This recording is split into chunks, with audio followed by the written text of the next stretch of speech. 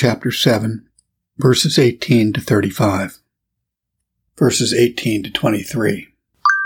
And the disciples of John showed him all of these things. And John, calling unto him 2 of his disciples, sent them to Jesus, saying, Art thou he that should come, or are we to look for another? When the men were come unto him, they said, John the Baptist hath sent us unto thee, saying, Art thou he that should come, or are we to look for another? And in the same hour he cured many of their infirmities and plagues, and of evil spirits, and unto many that were blind he gave sight. Then Jesus, answering, said unto them, Go your way, and tell John what things you have seen and heard, how that the blind see, the lame walk, the lepers are cleansed, the deaf hear, the dead are raised, to the poor the gospel is preached. And blessed is he whosoever shall not be offended in me. Burkitt notes, about the time of our Savior's appearing in the world, there was a general expectation of a great prince that should come out of Judea and govern all nations. This prince the Jews called the Messiah, or the Anointed, and waited for his appearance. Accordingly, when John the Baptist appeared in the quality of an extraordinary prophet, the Jews sent to know of him whether he was the Messiah or not. John 1:19. He answered that he was not, but only the harbinger and forerunner of the Messiah, so that it was very evident that it was not for John's own information that he sent 2 of his disciples to Christ, to know whether he was the Messiah or not. For John was assured of it himself by a voice from heaven at our Savior's baptism, Matthew 3:13-17. But it was for his disciples' satisfaction that he sent them to Jesus, because John's disciples were unwilling to acknowledge Christ to be the Messiah, out of a great deal for the honor of him, their master. They were not willing to own any person greater than John, their master, lest such an acknowledgment should eclipse and cloud him. From whence we may note how the judgments of the best of men are very apt to be biased, or perverted by faction or interest. No doubt John's disciples were good men, and no doubt their master had often told them, as he did others, that he was not the Messiah. Yet they will not believe their own master when they apprehend him to speak against their own interests. For they knew that they must rise and fall in their reputation and esteem, as their master did. Therefore, that John's disciples might receive full satisfaction from Christ, he sends 2 of his disciples to him to hear his doctrine and see his miracles. For John, perceiving his disciples to be ill-affected towards our Savior, and hearing them speak with some envy of his miracles, he sent them to him, that being eyewitnesses of what he did, they might be convinced who he was.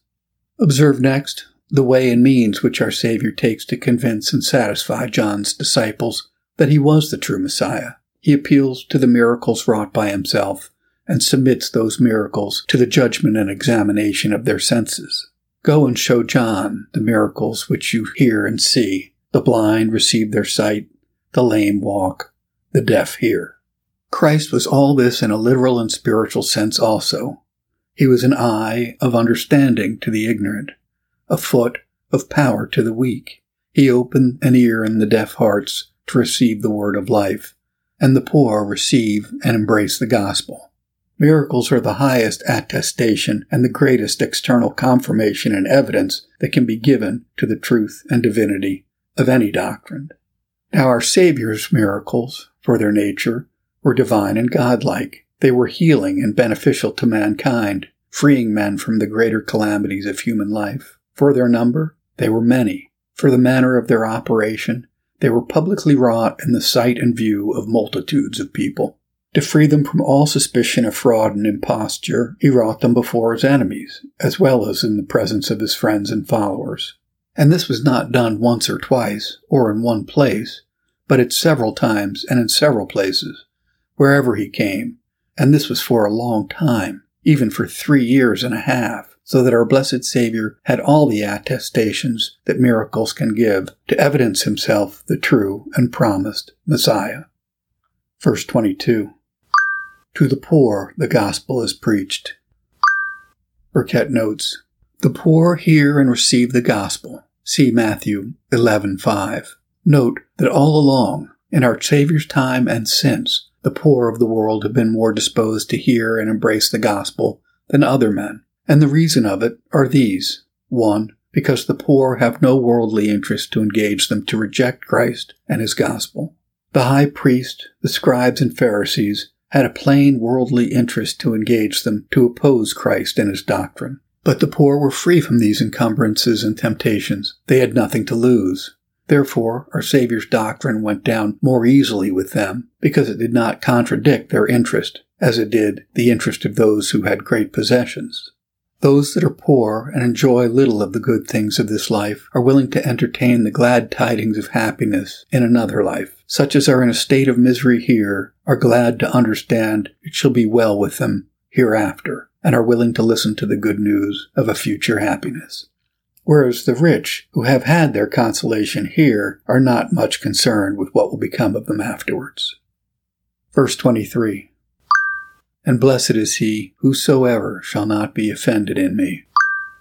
Burkitt notes, no doubt our Savior uttered these words with particular respect in reference to John's disciples, who, out of an extraordinary zeal for the honor of their master, were prejudiced against our Savior. But the import of the words does show that there are many to whom Christ is a rock of offense. The Jews were offended at the meanness of his extraction and at the poverty of his parents, at the lowness of his breeding, at his suffering condition. From their tradition, they expected the Messiah should be a temporal prince, whereas the prophets declared he should be a man of sorrows and acquainted with grief, be despised and put to death. Thus at this day many are offended at Christ. Some are offended at the asserted divinity of his person and the meritoriousness of his satisfaction. Some are offended at the sublimity of his doctrine, others at the sanctity and strictness of his laws. Some are offended at the free dispensation of his grace, others that the terms of Christianity are very hard and lay too great a restraint upon human nature. But blessed is he, says Christ, that shall not be offended at me, intimating that such as, instead of being offended at Christ, do believe in him and ground their expectations of heaven and salvation solely upon him, are in a happy and blessed condition.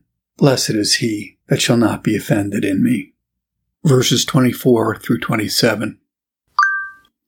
And when the messengers of John were departed, he began to speak unto the people concerning John. What went out ye into the wilderness for to see? A reed shaken with the wind? But what went you out for to see? A man clothed in soft raiment? Behold, they which are gorgeously apparelled and live delicately are in the king's court. But what went ye out for to see? A prophet. Yea, I say unto you, and much more than a prophet. This is he of whom it is written, Behold, I send my messenger before thy face, which shall prepare thy way before thee. Burkitt notes, our Savior, having given, as we may suppose, full satisfaction to John's disciples and sent them away, he enters upon a large commendation of John himself, where we have observable, 1, the persons whom he commended John before, not his own disciples, but before the multitude. For John's disciples had too high an opinion of their master already, insomuch that they envied our Savior for overshadowing their master. John 7:26. Behold, Christ baptizeth, and all men come unto him. It was a great eyesore to John's disciples that Christ had more hearers and followers than their master. Therefore, not before John's disciples, but before the multitude, is John commended. For as John's disciples had too high, so the multitude had too low an opinion of John, possibly because of his imprisonment and suffering. There was a time when the people had high thoughts of John's person and ministry.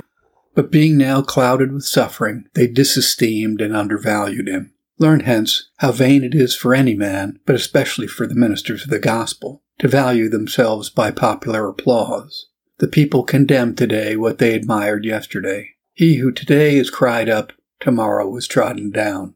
The word and ministers are the same, but this proceeds from the fickleness and inconstancy of the people. Nothing is so mutable as the mind of man. Nothing so variable as the opinion of the multitude. Observe, too, the time when our Savior thus commended John, when he was cast into prison by Herod. Not when he was in his prosperity, when the people flocked after him, when he preached at court and was reverenced by Herod, but when the giddy multitude had forsaken him, when he was disgraced at court and had preached himself into a prison. Now it is that Christ proclaims his worth, maintains his honor, and tells the people that the world was not worthy of such a preacher.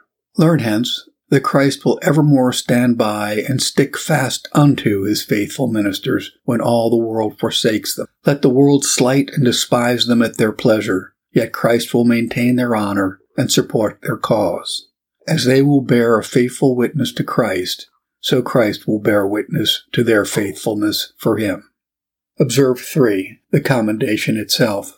Our Savior commends John for 4 things: for his constancy, for his sobriety, for his humility, for his gospel ministry. 1. For his constancy. He was not a reed shaken with the wind, that is, a man of unstable and unsettled judgment, but fixed and steady. 2. For his sobriety, austerity, and high degree of mortification and self-denial. He was no delicate, voluptuous person, but grave, sober, and severe. He was mortified to the glory and honor, to the ease and pleasure of the world. John wrought no miracles, but his conversation was almost miraculous, and as effectual as miracles to prevail upon the people. 3. For his humility.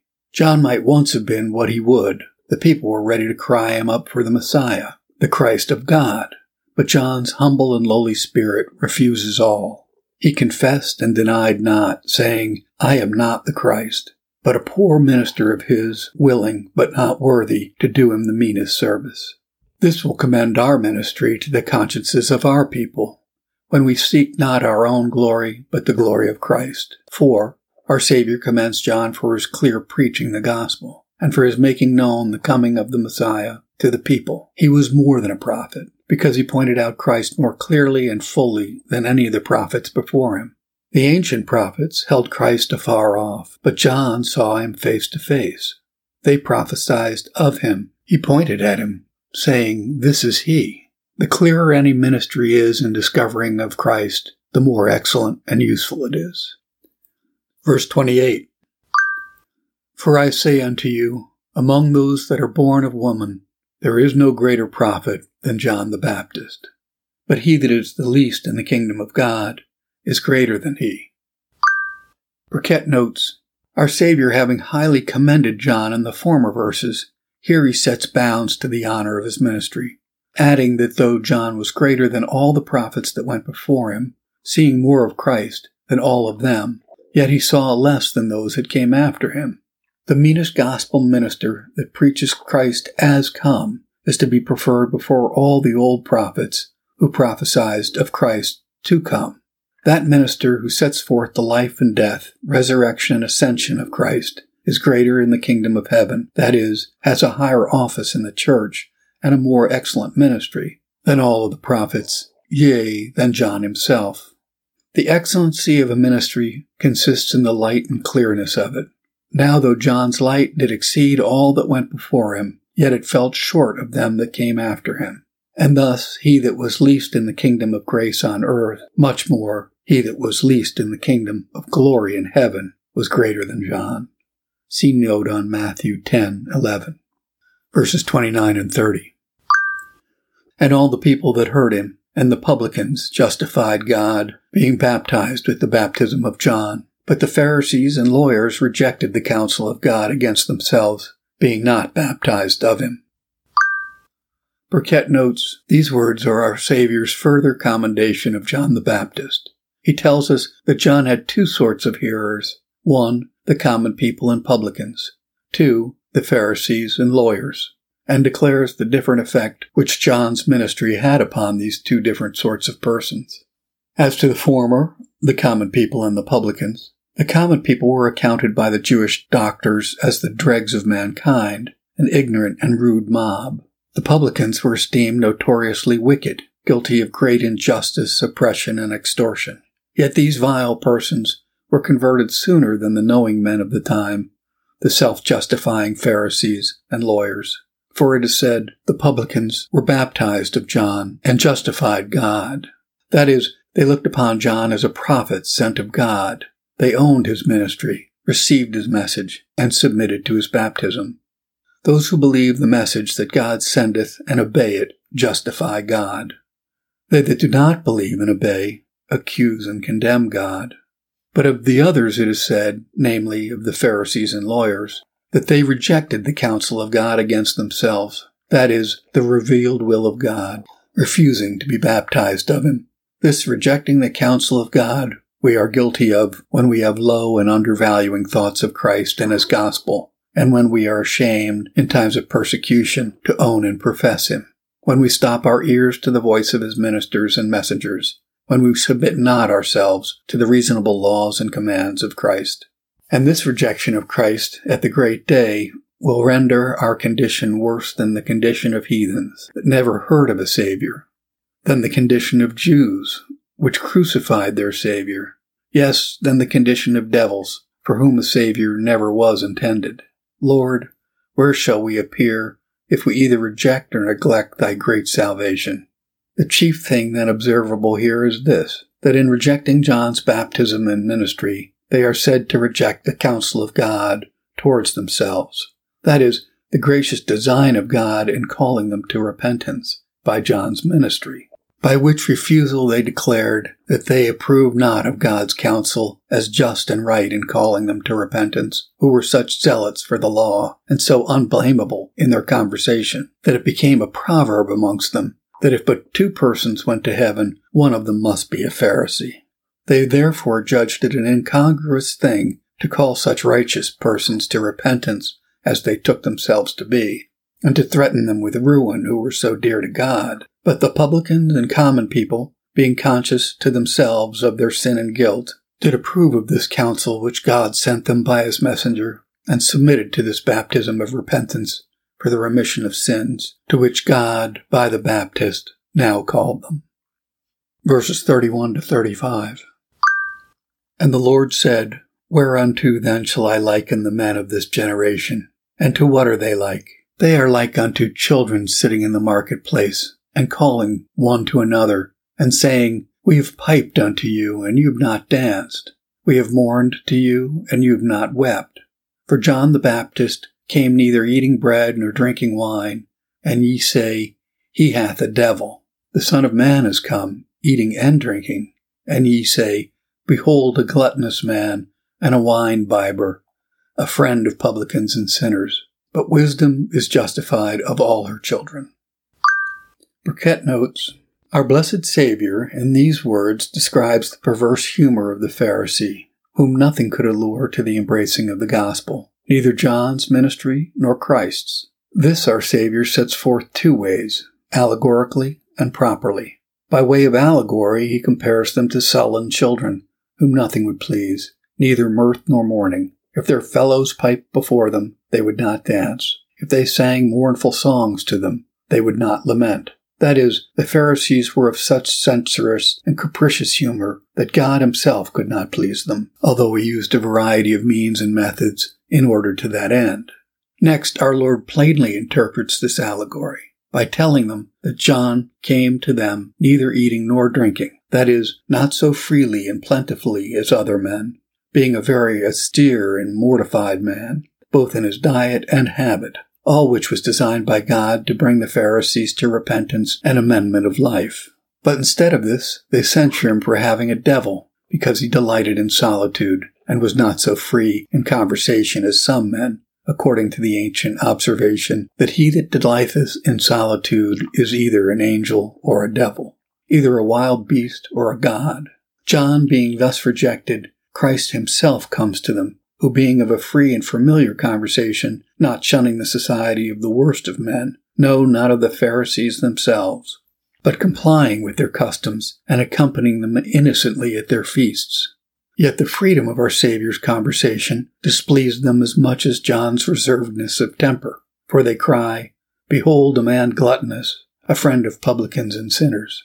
Christ's affability towards sinners they account an approbation of their sins, and his sociable disposition, looseness and luxury. Learn hence that the faithful and zealous ministers of Christ, let their temper and converse be what it will, cannot please the enemies of religion and the haters of the power of godliness.